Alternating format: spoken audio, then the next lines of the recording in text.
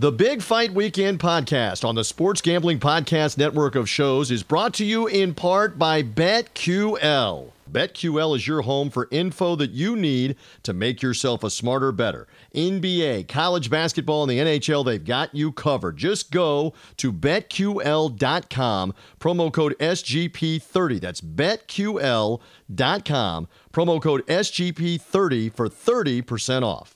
We're also brought to you by Better Than Vegas. Better Than Vegas is the home for the avid sports bettor, providing insights, analysis, and free betting picks from cappers and bettors, including the crew from the SGPN. Better Than Vegas, it's like YouTube for sports betting. Check out all their free videos at betterthan.vegas. That's betterthan.vegas.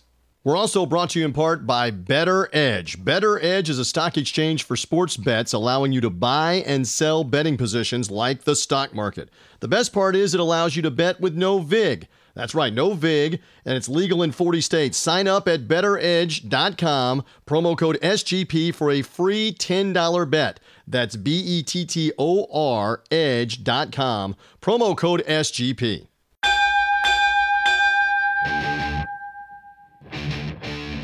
The countdown is on to fight time. This is Big Fight Weekend. Now, here is your host, TJ Reeves.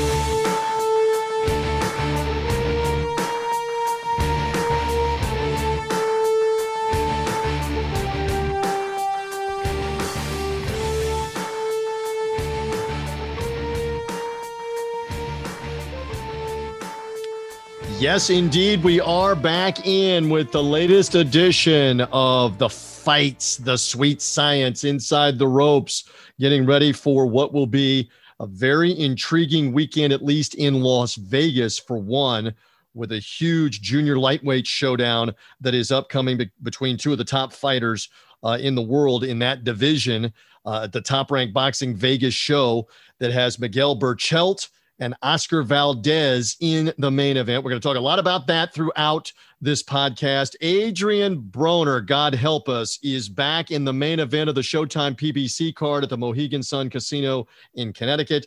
There's even a fight card as well in the UK that we are interested in. If it happens in boxing, we do our best to be all over it on the Big Fight Weekend podcast. Glad you found us however you did. Whether you found us through a social media link, whether you found us through our friends at the Sports Gambling Podcast and their network of shows, sportsgamblingpodcast.com. Thank you for doing so. As always, we love to preview going into the weekend. So subscribe and you get the podcast without even having to look for it. Subscribe on Apple Podcasts, on Spotify, on Google Podcasts. Subscribe away. Podcast comes automatically to you, usually by Friday midday, to preview the weekend of fights. And as we like to say, if the fight is big enough, if it warrants it, we will come back in the post-fight recap mode as well. So you want to subscribe because then you'll get the brand new one on your phone, your iPad, whatever, whenever there is a new one, including a potential recap podcast, by going to Apple Podcasts, Spotify. Leave us a review. More and more of you are listening. More and more of you have been writing us reviews. More people will find us if you leave us a review, especially through Apple Podcasts. Search for Big Fight Weekend. All right, let me set the table for you. What we have coming up: David Payne, love his insight from England. The boxing writer, as he's known, his website, boxingwriter.co.uk. What in the world happened to featherweight former IBF champion, one of the more prominent 126-pound fighters in the world, Josh Warrington, not just beaten, but knocked out last Saturday night by a little-known Mexican fighter named Mauricio Lara. David will have insight on what happened and what it means for Warrington's future. What is the latest with the Jamel Herring versus Carl Frampton fight, which they've been trying to make this fight, it seems like, for years. It's only been months, but they've been trying to make this fight happen. Obviously, Herring with COVID-19, he contracted the virus, had to battle back from it, had to stop training, etc. Eventually successfully defended his title in what was an ugly, brawling fight in Las Vegas late in the fall. That set up this matchup with the former two-division world champion Frampton. They were trying to have the fight in London coming in a couple of weekends, but now that fight is off. We'll get into it with David as to why and where it might end up, and is it really a financial deficient motive? Is there a lack of money here that's really what's behind why Herring Frampton is not happening here in February, and they're trying to make it happen later in the year? So David will be here with that. We'll reminisce some about the anniversaries of Leon Spinks and Buster Douglas, both pulling their shocking upsets. One in 1978, one 12 years later in 1990, both within days of each other on the calendar in the month of February. David will have some quick thoughts on that. And we'll also get his thoughts on the Josh Kelly, David Ardavizian fight. That is the main event, welterweight 12-round showdown, Matchroom Boxing Show in London. David will have thoughts as well. Lest we leave him out, I love the insight of my man, Marquise John, senior writer, BigFightWeekend.com. He will be up after David Payne. He'll have much more on the news of the week, including his insight into what's going on with Herring and Frampton. Marquise, God love him, sat through the entire news conference involving Adrian Broner and his main event fight, which I cannot wait. I'll get some insight from Marquise about that. And I'm just saying up front, here on Big Fight Weekend, how much more attention, notoriety, and money are we going to give this clown? He is a clown at this point who hasn't won a significant fight in over 3 years. So he was more of a clown again on Thursday with the outrageous things he was saying. This is a guy that's been in jail last fall involving a sexual assault, civil suit, and jail time and failure to pay the plaintiff in the civil suit. He's basically admitted that he's broke. It's a clown show. And Marquise, again, he deserves hazard pay for having to sit through that whole press conference. So I'll get more from Marquise in our final segment about that. And then he's going to want to talk a bunch about Burchelt and Valdez. Outstanding ESPN top-ranked main event. That's a fight worth talking a lot about, world title fight. We're anxious to talk about that one as well when Marquise gets here as part of the website, as part of BigFightWeekend.com. All right, so lots to get to. Fight previews, news for this week, and much more. Let's get the show rolling. We go first to England, then we come back stateside. David Payne up first, Marquise Johns next. Lots of fight conversation for this weekend in February. Lots of great action in North America, in the UK, and elsewhere, and we are all over it. Let's get going. Indeed. Have been looking forward to talking to this man for many reasons. Good to be back with the boxing writer over in the UK. He lets us borrow some of those writings sometimes on BigFightWeekend.com, don't you know? He is David Payne, back with us here on the Big Fight Weekend podcast, and we have got much to discuss. First of all, my friend, good to be with you. Good to have a bunch of fights going on here as February goes on and we march to March. We're getting a lot more fights, a lot more intriguing fights over where you are in the UK and Europe, over here in the United States. All of this is good stuff. Good to have you.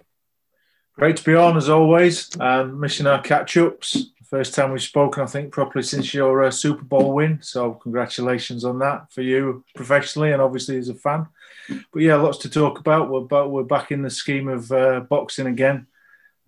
Fights from last week and lots to come. And of course, the anniversaries that keep cropping up for us old-timers. Oh, no doubt. We will have to get to Buster Douglas and Leon Spinks and two of the biggest upsets in boxing history for a moment or two with David as we go along. And as I have been confessing this for those that cannot see us, I am doing this interview in an official Tampa Bay Buccaneers Super Bowl champions hat.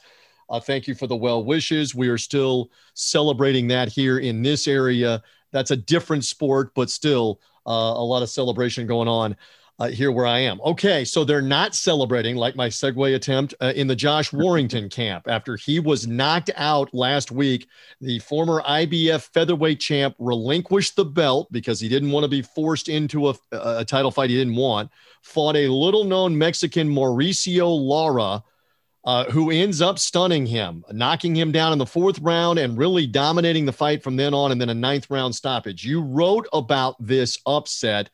Again, for our podcast audience, give us a little more here. It was a shock.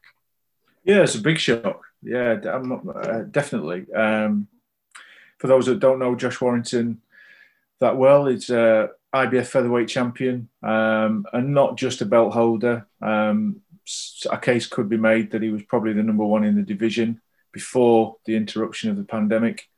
He'd beaten Carl Frampton pretty handily. He'd struggled with Kid Galahad, who was a very slippery opponent. But he was in the form of his life, ostensibly, still in his prime at 30. coming off a long layoff, a period of inactivity. I think he was probably the most high-profile fighter that didn't fight at some point in 2020. And I think that came home to roost. But he was a very prohibitive favourite. I forget what his exact odds were, but I know that Lara was something like 9-10 to 1 against. There were some books that had it 25 to 1, apparently in the UK and online, etc. by the time it got to fight time. And it was a stunner, David. It was, and it's a fight I wrote a couple of times about, both in preview and after the event, and doing the research on Lara to see if there was a possibility for this. I kind of built a case based around the fact he'd fought 5 times and since Warrington had last fought. But it was really a ruse. I'm not going to profess to have been prophetic about it, because it was a ruse, the article, to say almost had you, because the wins were very low-grade wins in Mexico in the main. And when you're watching on YouTube, very slow feet, slow of hands, could punch a little bit, but couldn't knock out guys with 10 losses on their record that he was meant to. So there wasn't a lot to suggest that Warrington wouldn't be faster, quicker, and have a better pedigree. And unfortunately, I didn't back the upset, but I hadn't called it. But he was a real long shot. No question about that. As I joke with you, who outside of Laura's family had the upset? You've joked with me with that same line before. I'm going to use it back with you. But he had the big punch that night. I guess the real question is, what's the future for Warrington? Is it try to get an immediate rematch at some point, maybe this summer when the cobwebs have cleared, et cetera, and get the stink off of him? What do you think is Warrington's future after he had so much in front of him with bigger fights and now it's derailed? Well, there's certainly a redrawing of the lines on or plans of his career. I mean, it's curious that he'd chosen to give up his IBF belt back in January because he was frustrated at his attempts, or his promoted manager's attempts to land the unification fights, the big fights that he wanted. A lot of fighters talk about that, but you never really get the sense that it's genuine. I think with Warrington, he's of a competitive spirit and a kind of background personality, if you like, that made you believe he genuinely just wanted those big fights. It was the first thing he said after winning the title: I want unifications, nothing else, that kind of thing. He got convinced that he needed to do his mandatory against Galahad and so on and so forth. But when the Galahad one was put back to him as he needs to fight him next, he was happy to give the belt up, because although he would have been a favourite, Galahad is an opponent from the Wincoln Bank gym that produced Junior Witter and Johnny Nelson and Harold Graham. It's very difficult to look good against, even in victory. So it was a curious thing to do. I think most of us in the boxing world were a bit stunned that he was willing to sacrifice his bargaining chip to try and land the fights. It was certainly unconventional. So he finds himself now in a real no man's land. He's had a crushing defeat. He's 30 years old. He doesn't have a belt. And it was a punishing loss. It wasn't like he got caught cold. It wasn't like he was pulled out injured or anything like that. He should have probably been stopped after the 4th, certainly in the 5th when he continued to struggle. And he was allowed to carry on into the 9th, and in the end took a very heavy knockout, fractured jaw, injured shoulder, and smashed up a fair bit. So that's, as an image, as a perception, is going to take some overcoming. But also the reality is he'll have to look inside himself and determine whether he really wants it enough to get back to it.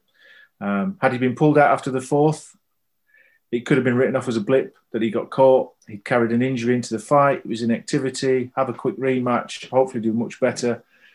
But the fact that he was left in there till the 9th, and there's been lots of commentary on that in the British press and lots of interviews with Josh, who was adamant that it was his will to carry on, and he was lucid and clear between rounds. But having allowed that to happen, he's a lot more damaged goods, both in perception and as a fighter, I think.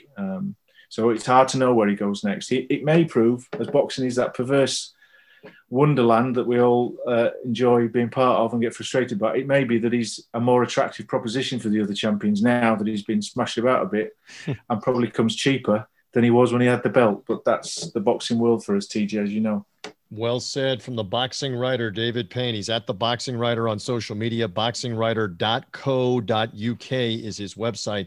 And he's always good to pop on here on the Big Fight Weekend podcast and give us great insight from over in the UK. All right, so we had news this week. American WBO World Junior Lightweight Champion Jamel Herring and Carl Frampton, former 2-division world champ at junior featherweight and featherweight, speaking of the featherweight division, they have been trying to fight it. It's not been 5 years, but it seems like 5 years. Okay. In the condensed pandemic times, et cetera, they have been trying to make this fight. The pandemic wiped it away last summer of 2020.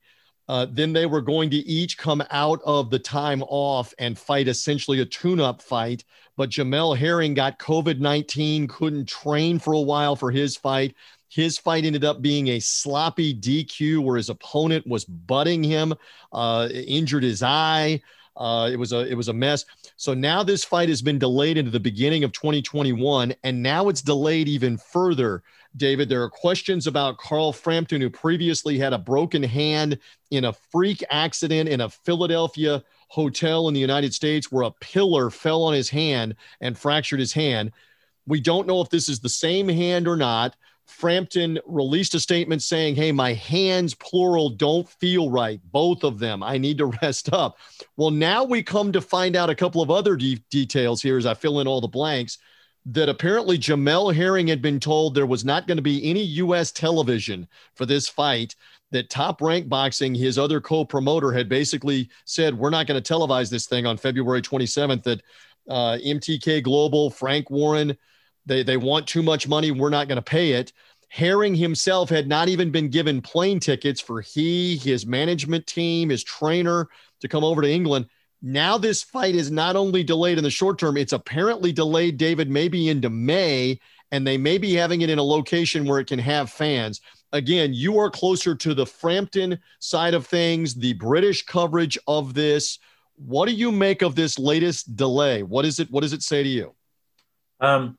Well, it's hard to avoid the suspicions, isn't it, that there's a financial motive behind it. I think what's slightly surprising to me is that there isn't American interest in this fight. It's not as though Frampton is a British fighter that's not travelled and done well in America, drawn a crowd. As we know, he's done that successfully. So one would have hoped there would have been some SOFA interest, some pay-per-view interest in this fight. So that's a disappointment, and it's a slight surprise to me in the current climate, given some of the fights that occur on pay-per-view do very small numbers, but they still put them together. That said, of greater concern is where Frampton's career is going to me, because again, he's another chap that's now 33 years old. The last 2 years have been pretty much a non-event, not entirely his fault, obviously, because of the pandemic, but he really has not gone anywhere really since the Warrington loss in 2018. And you wonder how fresh or how much he has left if and when he gets back to this fight. With regards to your conspiracy theories, well, perhaps a little bit more than a conspiracy theory, things like that have gone on for a long time. I don't think they're necessarily exclusive to this promoter. But back in the day, there was a sequence of unfortunate events that occurred around cards from that promoter that looked stockpiled with good fights, and then either the main event or the chief support would fall out, and the inevitable, back in the old days, boxing forums, but now Twitter, would gather around the coven and come to some conclusion that tickets were not selling and they needed to pull some of the cost out of it. But the other thing, of course, is that it may be a bit of everything. Fighters often go into fights with niggles, with injuries, particularly ones like Frampton, as I mentioned, now into his 30s with a reasonably long career behind him. Things start to hurt a bit more, injuries flare up and so on, but they often go through with the fights and we don't hear about it unless they lose, and then we might hear about it. But it may be that things are difficult and then the injury has been there, and why push through when another 2 or 3 months could mean a different financial situation. There has been some commentary around the finances of Queensberry, which is the name that Frank Warren operates underneath. I've seen some figures floating around the internet in the last few days, actually, about their corporate finances, shall we say, which might add some weight to what you're saying. But again, I don't think it's an issue that's exclusive to him. And I think the great disappointment is that there isn't a market for it in America, because one would presume if there was some small pay-per-view aspect to it in America, the fight may have gone ahead. But I don't want to call into question someone as brave as Frampton's integrity. If he's got an injury, he's got an injury. It's a dangerous sport.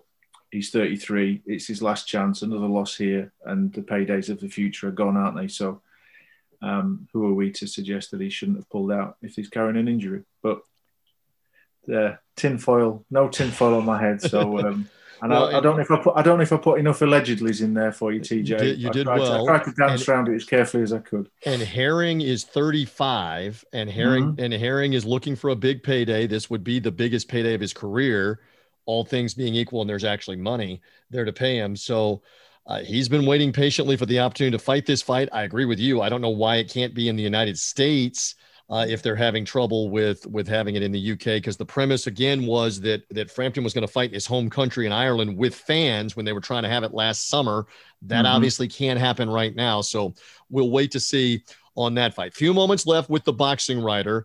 I want to talk to you about a fight Saturday night that's in the UK. But before we do that, it's been a very nostalgic last week here with the anniversaries, plural, of Leon Spinks, now the late Leon Spinks, upsetting Muhammad Ali 42 years ago, David Payne, in 1978, that upset happened where Spinks, in just his 8th professional fight, defeated the greatest.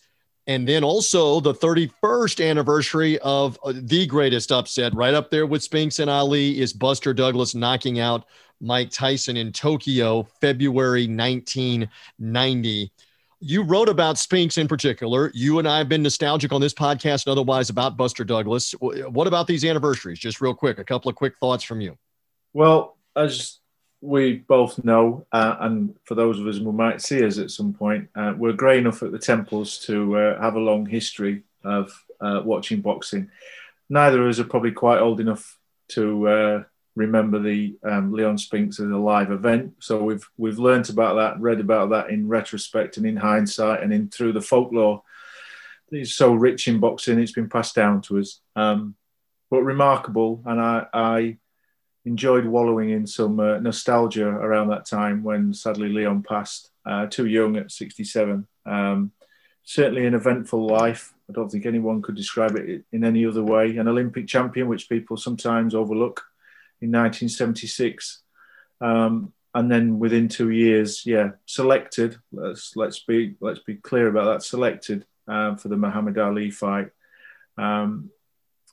prematurely by any measure, other than Ali could probably fight anybody he liked and draw a crowd, and he was obviously selected on the belief that he would look fun, be a fun character. Give it a go, but Ali would be too good even in his dotage, because they had to be presumably careful with him at that point, although that's a bit of a paradox given some of the hurt they put him into late, beyond this fight. But it didn't work out that way, did it? Spinks was in decent shape, which was not something he managed to do that often in his professional career, and he put it on Ali for 15 rounds, and Ali tried to do the rope-a-dope tactic he employed all too much after Foreman, but it didn't work. The guy kept coming, and there was no late rally, and when he tried, there wasn't enough in the tank to repel a young man, and Spinks won the belt, beat Muhammad Ali, the only person to ever take the belt off him in a ring. And remarkable story and a remarkable life, very hectic, and a roller coaster after 78. And reading some of his past interviews about his time as both the champion and the period after, when everybody wanted something and everyone wanted to be his friend, there's still some messages that echo there today and have echoed in other people's careers. But Leon Spinks may be the ultimate example of all too much, all too quick, and not enough people looking after his best interests. But then Leon had his own ideas about what were his best interests, it would seem. No doubt.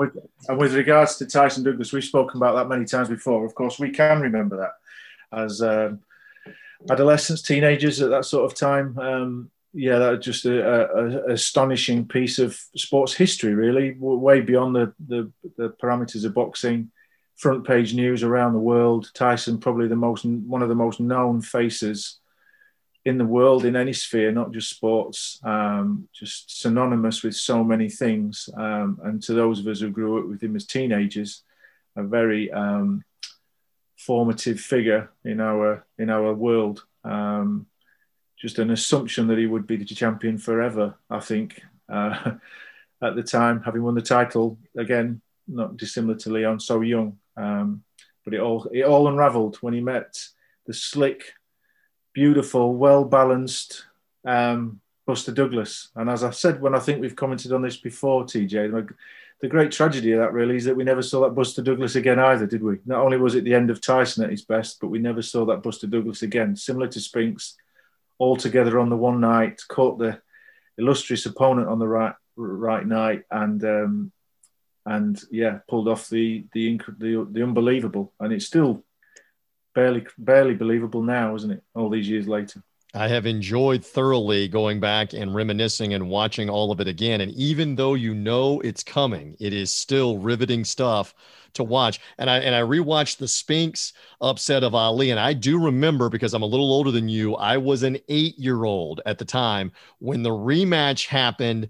90 million people watched in the United States because it was on live TV with Muhammad Ali. And I vividly remember Ali winning the rematch in New Orleans in the Superdome with over 60,000 fight fans. Many of them could barely even see the ring because the seats are so high up.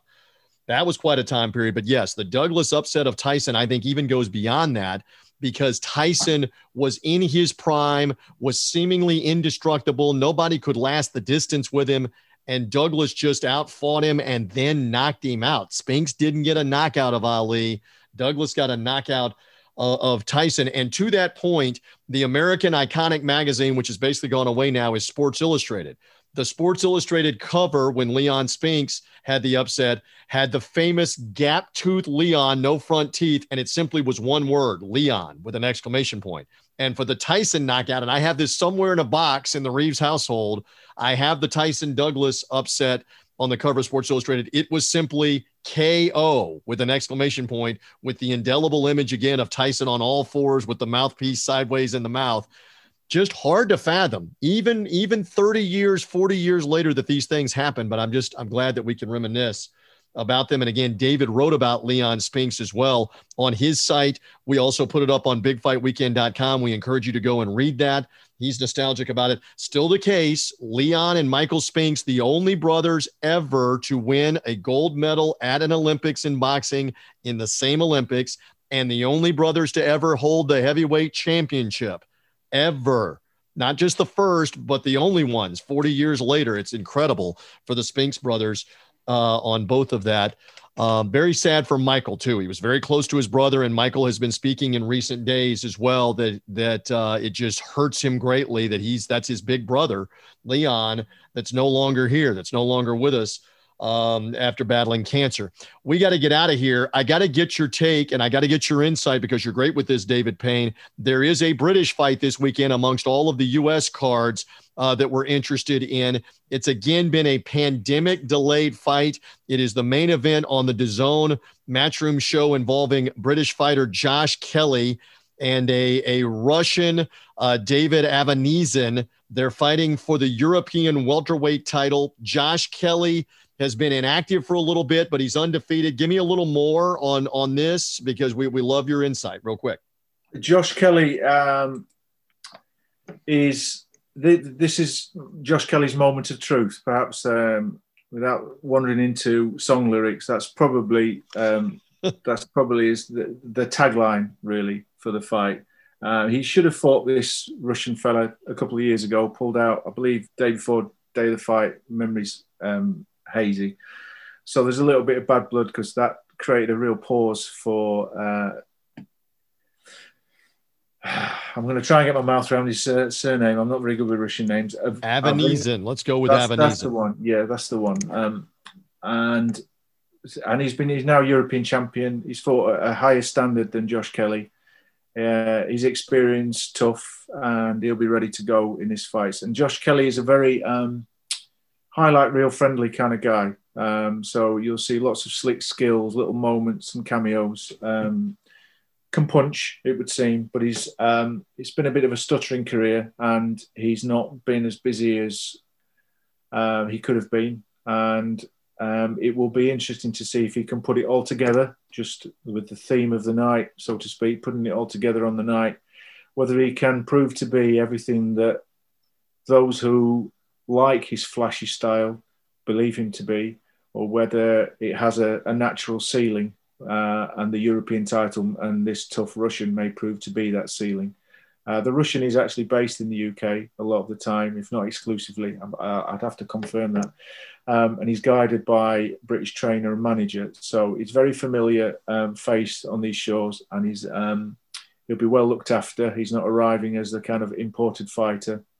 And as we saw in last week's, which we've not touched on, sometimes an imported fighter could do with a little bit of help and protection from some of our officiating. Yes. But so it's going to be a good fight between two differing styles, two guys at different ends of their careers theoretically, and the real acid test of whether Josh Kelly could go on to kind of world level, or whether his ceiling with his flash tricks and his fast feet is going to be stuck at this sort of level. So it's a very intriguing fight. Did you say it's available in the States on DAZN? Worth checking out. Should be a good contest. Again, that'll be Saturday afternoon, U.S. time, Saturday night, prime time in London. Josh Kelly, David Avanesian for that European welterweight version of the championship. I always love talking with you. I know you've got a role, and so do we as well. Thank you for making time. And again, we plug away that you can find David's work at boxingwriter.co.uk. From time to time, he lets us repurpose that work on bigfightweekend.com. Follow him as well at The Boxing Writer on Twitter. Always good for comments, commentary, including bemoaning his favorite Nottingham Forest Football Club from time to time, and some English football that's going on. Love you for all of that, my friend, including the nostalgia. Thanks for hanging out again on the Big Fight Weekend podcast. Enjoy the fights this weekend, David Payne. Love it. Thanks for the time, TJ. Always good to chat to you. And we will continue. Marquise Johns joining me to give us some more on the weekend as we roll on. Stay with us. First, let's talk more about our friends at BetQL. With the Super Bowl over and done with, we're turning our attention now to college basketball, the NBA, the NHL, and if you want an inside edge for who the pros are backing, you need to check out BetQL. They've got algorithms that have simulated all kinds of different games, all the different angles, tons of sportsbook offers that they have on the site. Just go to the App Store or the Google Play Store, download the BetQL app, and get the opportunity to go and play. And we're going to make it worth your while, because if you enter the promo code SGP30, you'll get 30% off of your first subscription. That promo code again is SGP30 at BetQL.com. Get the edge. They've got you covered. They've got all the great info over at BetQL. It's BetQL.com, promo code SGP30. We are also brought to you in part by BetterThan.Vegas. It's an all-new, completely free website sharing thousands of handicapping videos. It's like YouTube, but it's for what the D-Gens only care about. Of course, the D-Gens only, all part of the Sports Gambling Podcast, the network fleet of shows. The best part is you get to watch all the video picks from the Sports Gambling Podcast network crew and what they're posting exclusively over on BetterThan.Vegas. They cover all sports, the NFL, college football, college basketball, NBA will be here soon as well.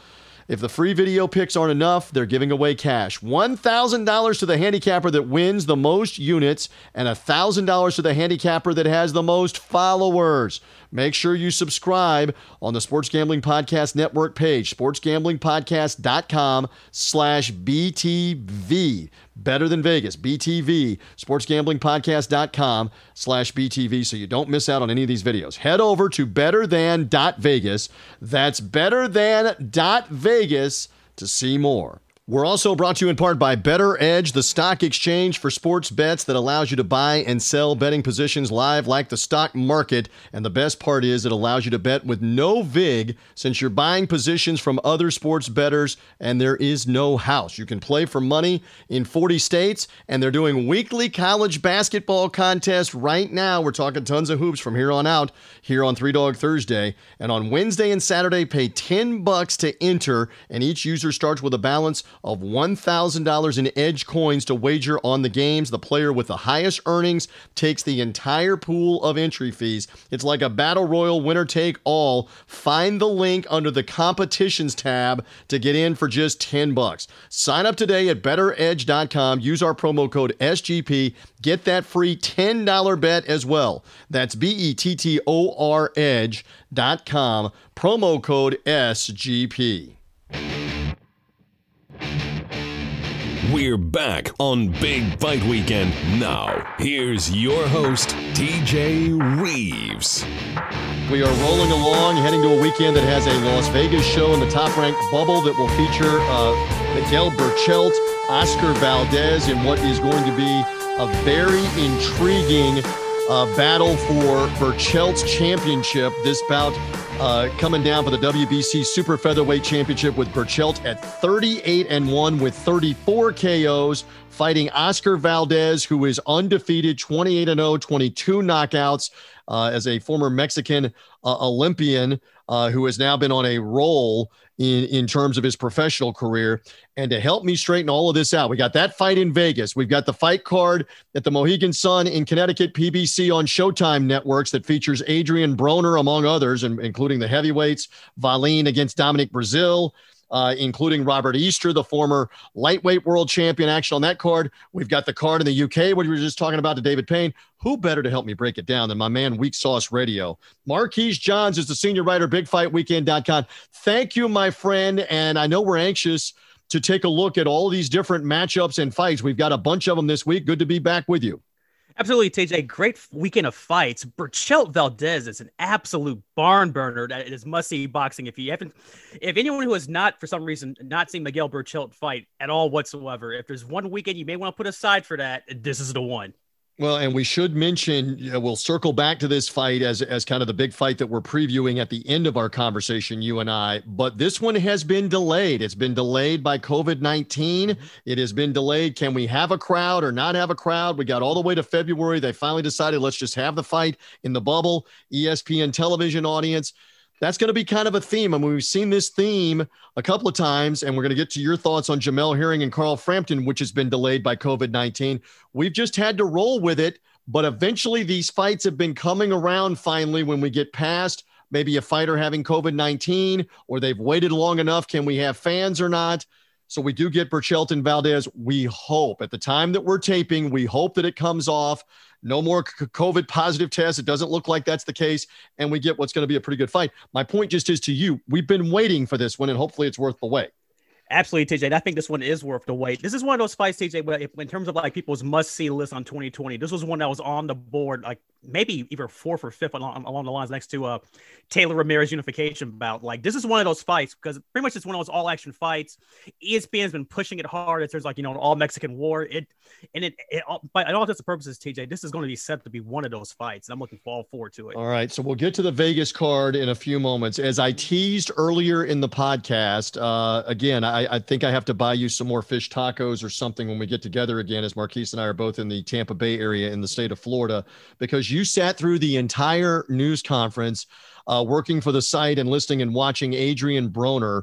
Broner, the former 4-division world champion in different weight classes, is now back as the headliner, Premier Boxing Champions event on Showtime. This is not an exaggeration. To me, Marquise, this is a sideshow with Adrian Broner at this point. But that's me saying that. Enough of me. You sat through the news conference. It's a non-title fight. Broner needs a payday, needs income. What is your assessment? That's the main event for Showtime. What's your assessment? That was my thinking on this whole fight card, TJ, was that they need to get Broner either back in the ring, either by late January, early February by the Cuyahoga County injunction order, or he was going to be facing more legal trouble with this. And I think just Showtime trying to, give him some leeway, give him a couple of bucks to make sure he can pay an attorney or two. And of course, the day we're recording this, he comes in at 147. Everything press-wise, TJ, as you well know, for this fight against Giovanni Santiago, a little-known undefeated fighter out of Puerto Rico, had him listed at 140. After the press conference, he comes in at 147, contractually obligated, which is starting to make a lot more sense, TJ, because the original opponent for this nonsense, Pedro Campa, refused to take this fight. This was Giovanni Santiago comes in, and now we're starting to see why, because maybe the weight at 140 wasn't the plans, the cards all along. Right. So the other guy realized, I'm not fighting at my weight, which is junior welterweight, 140. I'd have to fight Broner as a welterweight here in this.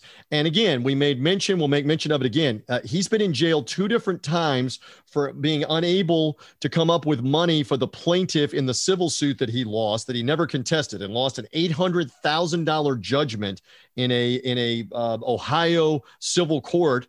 The judge put him in jail not once, but twice for contempt of court. Broner telling the judge, I'm broke, I'm cash poor, I do not have money. And now he's being given this opportunity, and it's much the same way. He's been out of the ring for 2 years since he lost to Manny Pacquiao, but much the same way when he was absolutely Christmas gifted that Pacquiao fight. It was not based on merit. It was based on previous stuff 2 and 3 years ago that he did, his name, the connections he has, the fact that Al Heyman obviously likes him, blah, blah, blah. And Broner treated all of that like a circus, like a sideshow. And he's doing the same thing here. And to me, I'm tired of it. I don't know what your opinion is. I have little to no interest in watching this because it's a clown show. And he's not a legitimate title contender at either 140 or 147. I know Showtime wants a fight. He has a little sizzle. Again, I've said enough. Are you truly interested in this, including Adrian Broner's chances to be back on the landscape, or are you watching because it's like a train wreck and you can't take your eyes off of it? I'm in for the latter, TJ. I'm all for seeing the car accident and being the looky-loo, saying who got hurt and he bleeds outside the car window. And my thing with this fight, TJ, when everything framed up for it was for Broner's big comeback. He's going to be the next big thing. Yada yada. He's on the road to rebound. Because everybody in boxing likes second and third chances. This may be Broner's, maybe sixth, but still, whatever the case may be, we're looking for him to shape things up a little bit. And this is a rocky start, TJ, after a 25-month layoff, coming in already out of weight. He came in, he said in the pressers and everything leading up to it, he had to lose 35 pounds, and they still had to renegotiate the weight clause for this fight. It's not a good look, TJ, and we're seeing how long this lasts. No one knows anything much about Santiago because there's not enough footage on the internet for this guy. But once he meets a person that we all have seen before, they'll be the end of this again. Okay, so that's the main event. On that Showtime card again for Saturday night, Mohegan Sun Casino, heavyweight co-feature Otto Wallin, who we saw against Tyson Fury. Fury had the nasty cut. Wallin lasted the distance. We saw Wallin win a fight in the bubble at the Mohegan Sun against Travis Kaufman, where Kaufman had an injured shoulder, and Wallin beat him up somewhat. Dominic Breazeale, again, former top contender in the WBC, but probably most known for the blasting one-punch KO by Deontay Wilder in May of 2019. And so what do you make of this? Wallin from Sweden, by way now of New York, where he trains, Breazeale. What do you make of the heavyweight co-feature real quick on Showtime? I'm looking forward to seeing this fight, TJ. This is actually pretty much the main fight on this card, outside of when we talked to Robert Easter last week on the podcast. But this co-main event, TJ, it's a classic heavyweight crossroads fight, because the last time we all saw Dominic Breazeale, he was destroyed Deontay Wilder's right hand. So one thing that he said in this press conference that I thought was very interesting, TJ, because most when people get knocked out like that, they disappear off the map. And Dominic Breazeale, for all intents and purposes, for like the 6 months after that fight, disappeared off the map. But the one thing he mentioned in the press conference he was saying was that he was still back in the gym working back after it about 10 days because he didn't want to dwell on it. I believe some of that. It's hard to avoid the knockout of the year in 2019, TJ, as you well know. The tape don't lie, as they say in the business. Yeah. So I'm looking forward to seeing how he looks just in this get back, because he, believe it or not, TJ, despite him being destroyed in that one round by Wilder, that first minute of that fight against Wilder, he had a few punches put together a little bit, and then he got caught. With Wallin, we've seen him face Travis Kaufman, as you mentioned before. He stopped him in the sixth round when one of these fight spirit shows to begin late of last year in the pandemic. Kaufman had no shot for the most part, even with the wrist shoulder in or out of his arm at that point. But it'll be interesting to see how Wallin uses this fight because he's trying to make this fight to get back into that title picture again for another fight with like Tyson Fury or, the top heavyweights in the building. So this is one of those fights that's going to put either one of those guys back into that driver's seat. I don't honestly believe he has a realistic chance of getting in front of Fury or anybody else in a title fight anytime in 2021, and maybe not for good. Mm-hmm. But hey, we've had him on the podcast and he's trying to make a go of it. Valine is the favorite for our friends at Sports Gambling Podcast. These are two heavyweights, a non-title 10-round fight. Valine minus 275, Brazil plus 215 if you want to lean that way towards the underdog. They don't list an under-over in rounds. I will say from TJ and Marquise in Big Fight Weekend, I will put the under over at 7.5 rounds. Is this one going above that? Do you think, Valine in Brazil? Might this be a distance fight? No, TJ, these guys are aiming for the fences in this one, and the sooner the better one. Either one of these guys, I think, taking the under of 7.5 rounds is a sure thing on that. All right, so look for that. He says, and again, Robert Easter is fighting a guy that he fought in the amateurs, as we talked to him last week. In Ryan Martin. And so they knew each other from the amateur days back, 2012, back 8 or 9 years ago. And Easter is the former lightweight world champion who's now moved up. Easter minus 800 in the fight with Ryan Martin. Ryan Martin training, by the way, not far from where we are in Plant City, Florida. They have the best strawberries you can imagine in Plant City, Florida. And it's the Strawberry Festival every February. We'll see if Ryan Martin fights as good as Plant City Strawberries taste in this fight with Robert Easter. Can he hang in? That will remain to be seen. All right, so real quick, David Payne was talking about the fight card in England. We'll kind of go chronologically. This is in the daytime in the United States, prime time in London. Josh Kelly in the main event as he was laying it out, a welterweight contender that's unbeaten. They've been trying to make this fight happen. He and David Arvizian, they've been trying to make this fight happen for a couple of years. As David explained, it was canceled, Marquise, on like the day of the fight back a couple of years ago when suddenly Kelly, for illness or whatever, pulled out on the day of the fight. They had rescheduled this fight for last year during either March or April, and it didn't happen because of the COVID-19 pandemic shutdown.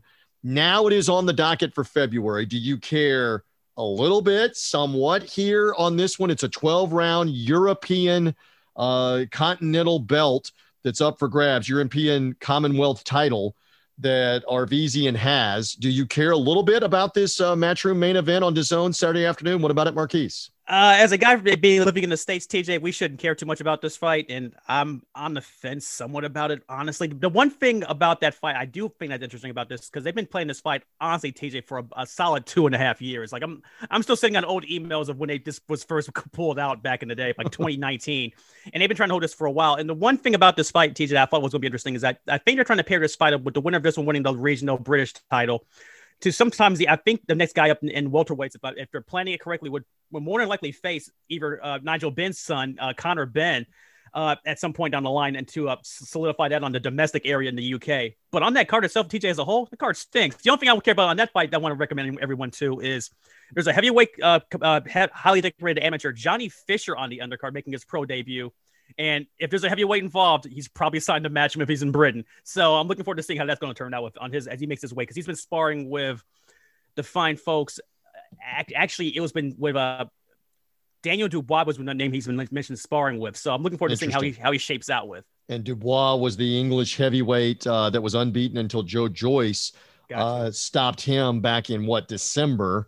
And so Johnny Fisher is on that card as well. And what is it? Florian Marku, you wrote about him on BigFightWeekend.com, another welterweight that's on the card. So you got welterweights, junior welterweights on this card from DAZN in London, coming on Saturday afternoon, U.S. time, Saturday night, prime time in London. Again, that's the voice of Marquise Johns, senior writer, BigFightWeekend.com.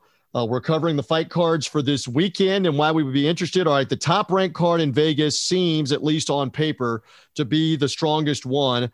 Let's talk about the co-feature that includes unbeaten fighter from Stockton, California, Gabriel Flores Jr. in action in a scheduled 10-round junior lightweight bout. These are 130 pounders. For a lot of our audience, they may know a little bit about Gabriel Flores. He's a guy that has been featured on some of these top-ranked shows. Tell me more. How intrigued are you by the co-feature fight Saturday night in Vegas?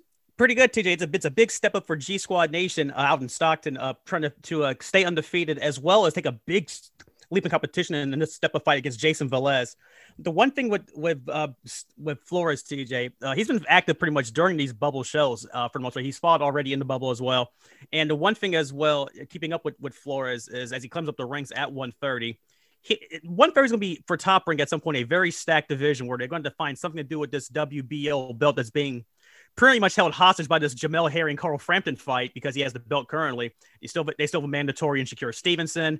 They still have Jermaine Nakilfia out in Africa, the guy from Ghana that still has a fight coming up to challenge for this title at some point. And sooner or later, if Wade Flores is moving up, he's going to be on that list as well. So if Flores wins impressively, logic, and there's no logic in boxing, but we try to connect the dots. If Flores wins, that's the co-feature of Berchelt and Valdez. Does he have a shot at the winner, particularly if it's Berchelt, who would defend his title, I think, for the 4th or 5th time? Does Flores have a shot at the WBC version of the 130-pound title? He wins, Berchelt wins. What are you thinking? I'm thinking either TJ, he'll be either closer to it or he'll be at least in that phase where they put him in one of those fancy title eliminator, double Dutch kind of fights beforehand. So he's on the precipice pretty much, as they say. All right, we'll get to Berchelt and Valdez and breaking the fight down and get a prediction from you in a second. You mentioned Jamel Herring, the Carl Frampton fight, much delayed, various reasons. We've been over that in the podcast. What is your opinion? I love these loaded, open-ended questions. What in the name of the sweet science is going on here? What do you believe is going on here? Because is it Frampton's hands that really hurt? Did they not have the money? What is up? Why this fight is not happening next weekend? I find it very peculiar, TJ, that out of all the things that Carl Frampton has hurt this time around, it's ironically the hand again that he injured in sparring again. I mean, we all can't dispute or speculate if he really injured his hand or not. But what we can speculate on, TJ, is the fact that Rafael posted yesterday a story that I think Herring laid out and his team laid out, essentially saying that Frank Warren wasn't going to fit the bill of this fight card. And now that MTK, the advisory committee, has taken over the fight card, they're gonna put this on with ESPN, and they're gonna put it on Fight Island in Saudi Arabia, like everybody else does. So essentially, TJ, and the reason why it's in Saudi Arabia, and for those who haven't connected the dots yet, both guys are advised by MTK Global, Mac the Knife Incorporated, which is pretty much stationed in Dubai, Saudi Arabia, TJ. That's why a lot of these fights are being held in Saudi Arabia, because there's the in-between. And there's a couple of other factors. One of them is they're going to wait a couple of months and see if they can have fans for some kind of live gate. And obviously, it's more advantageous for them to build it up and promote it. This fight was not even really being promoted and did not have a deal. We talked about this with David. The top-ranked people apparently came to Jamel Herring. This was on Dan Rafael's reporting. He wrote it for BoxingScene.com. The top-ranked people who have been co-promoting Jamel Herring were telling him as recently as Tuesday of this week, this fight is not going to be on in the United States. We have no deal with Frank Warren and MTK Global to show the fight. They want too much money. And Jamel Herring's got to be sitting back going, I am a world champion in the United States who's been fighting on US TV with Top Rank, and now my fight's not even going to be on here? I mean, and then you compound that with he didn't even have plane tickets for his management team, whoever else, his entourage, to come over, and it's a week and a half before the fight. That says to me this is dubious that this was, and you've dealt with Jamel Herring. He can be a very honest guy, and Herring was even putting it out on social media earlier in the week. I'm hearing that the fight is up in the air and maybe not even going to happen. I feel bad for that part of it. What are your thoughts? I think it's a rough shake, TJ, and I think that it's kind of like it's delaying this fight for what seems to be an eternity now. We've been hearing about this Frampton Herring fight at least since Frampton signed with Top Rank, and he signed with Top Rank, TJ, around the same time they were still arguing about that Deontay Wilder-Tyson Fury rematch back in like February of that point, where it's like it's a big circle, TJ, and it's kind of monotonous. And I will admit, Herring hinted on his Instagram, TJ, the great line. I heard something that this fight may be canceled, but don't come blaming it on me. Well, we can't blame it on him for this. He didn't catch COVID or anything. So and he's 35 years old, and we've talked about this before. Just one more time, this is a large payday for him, or at least that's what he was expecting. David was talking about for Frampton, it's a real crossroads here because he lost to Josh Warrington. He's only had one so-so fight in 2020. The hand injury we were talking about. And if Jamel Herring schools him and beats him, that's basically it for Carl Frampton on the biggest stage. So that's kind of the backdrop, but these guys should have already fought. That's the point. They should be fighting. And now it's delayed again till at least May. We will see. And interesting that segues back to Berchelt and Valdez in the same division, WBC version of the 130-pound title on the line Saturday night. Again, 34-1 is the record for Berchelt, 28-0 for Valdez. On paper, this looks like a fantastic matchup. Size it up for us real quick, Marquise. The big takeaway I'm looking forward to on this Berchelt Valdez matchup, TJ, is the fact that their styles are two completely different fighters, and that's going to make, as they say in the business, styles make fights, and this is one of those fights. The big thing with Valdez is that he mentioned all week long he's going to be looking to counterpunch him during this fight because Belcher's just been known to pretty much unload and start with early starts. We'll see if that helps out on the back end, TJ, because Valdez has been training for the last 2 years with Eddie Reynoso for this fight because they wanted this fight a long time ago. So much so Eddie Reynoso of Canelo Alvarez fame, not just any name there that's been working with Valdez, right? That's correct. Yeah, him as well. So, and they've been preparing all of this up and down for Berchelt, and they see something in Berchelt's defense that he mentioned during these pre-fight conferences that he wants to exploit on Saturday. Well, I'm looking forward to seeing how he's going to take advantage of that, only because of the way Berchelt just throws in so much volume, TJ. It's really crazy. Yeah, both of these guys throw a lot of punches. Again, for our friends at Sports Gambling Podcast and sportsgamblingpodcast.com, Berchelt is minus 290 as the favorite, roughly 3-1. Oscar Valdez plus 230 as the underdog. How tasty is that underdog, Oscar Valdez? What do you think? It's a pretty live dog, TJ. In fact, if I was to put any money on it, I'd probably have to go that way with it. Because if there's one kind of fight that could actually pull off the upset like this, it's that one with Valdez and Berchelt. Honestly, TJ, I don't think Valdez is a 3-1 underdog. That's kind of fair. That's kind of unfair. All right. So Oscar Valdez goes for the upset. Again, Shakur Stevenson's name is lurking as well, although we kept hearing, and I know you talked to Jamel Herring about this, that Shakur may be with Jamel Herring for a WBO version of the title, but clearly they're top-ranked fighters, like you were talking about earlier in the conversation here, where they could pair Shakur Stevenson with Berchelt if they wanted to, too. Later on in the year, Shakur, the former U.S. Olympian, undefeated, former 122-pound world champ for the WBO. We'll see how it goes. And again, that's the main event. Berchelt Valdez, ESPN, Top Rank Boxing, Las Vegas, Saturday night, probably around 11 Eastern time, Saturday night. And we're looking forward to all of these fights, whether it is again in Vegas or in the Mohegan Sun Casino in Connecticut or in London at the Wembley Arena with the DAZN Matchroom Boxing Show. That'll be Saturday afternoon, U.S. time. Marquise will be writing all about it with the previews. Adrian Broner, you're on Broner Watch, right? On BigFightWeekend.com. Tell them more. Absolutely, TJ. Broner Watch is alive in effect on Big Fight Weekend at BigFightWeekend.com. I have the updates for you, any news, reviews, and previews leading up to the fights this weekend. Hopefully we'll find out what's going on with Teofimo Lopez and that IBF purse bid, which is being held hostage till next week, and see if there's any money being sponsored to that. There's a lot of bizarre speculation, TJ, that someone's going to outbid Top Rank for this IBF fight, and I just don't see it happening. But we'll see if anything happens with otherwise. But either way, you can keep up with it at BigFightWeekend.com. Sure. George Kambosos is the Australian #1 mandatory contender for the IBF. Unless Lopez doesn't want the IBF belt anymore and wants to go fight somebody else, the IBF has ordered that fight to either be made or go to purse bid. It's going to purse bid. And I know I put this out there on social media that Flores apparently is balking at making just over $1 million for a fight that more than likely would be fought in the U.S. with no fans during the pandemic here, no live gate. And I'm sorry, if you're not a hardcore boxing fan, Teofimo Lopez, George Kambosos doesn't do anything, doesn't move the needle. So how much money do you think is out there for you to make $2.5, $3 million, $4 million to fight a guy. I mean, it's not like a Lomachenko rematch for Teofimo Lopez. So we'll see what the purse bid is and how furious Lopez gets or not, and how soon he gets back in the ring or not for that. And you'll be all over it. And again, we love the nostalgia stuff. We've been talking during the podcast about Buster Douglas and Leon Spinks. Let me make one correction from last week, because we strive to get this correct, because I did look it back up. The CBS broadcast of Spinks Ali 1 was a live midweek broadcast. How about this? It was on a Wednesday night, from midweek Wednesday night from Las Vegas, with Brent Musburger and the fight doctor Ferdy Pacheco on the call. Wow. CBS bid $4 million at that time to be able to show that fight live. And obviously Spinks pulled the upset of upsets, only probably second at that time to Cassius Clay, Muhammad Ali himself beating Sonny Liston that night.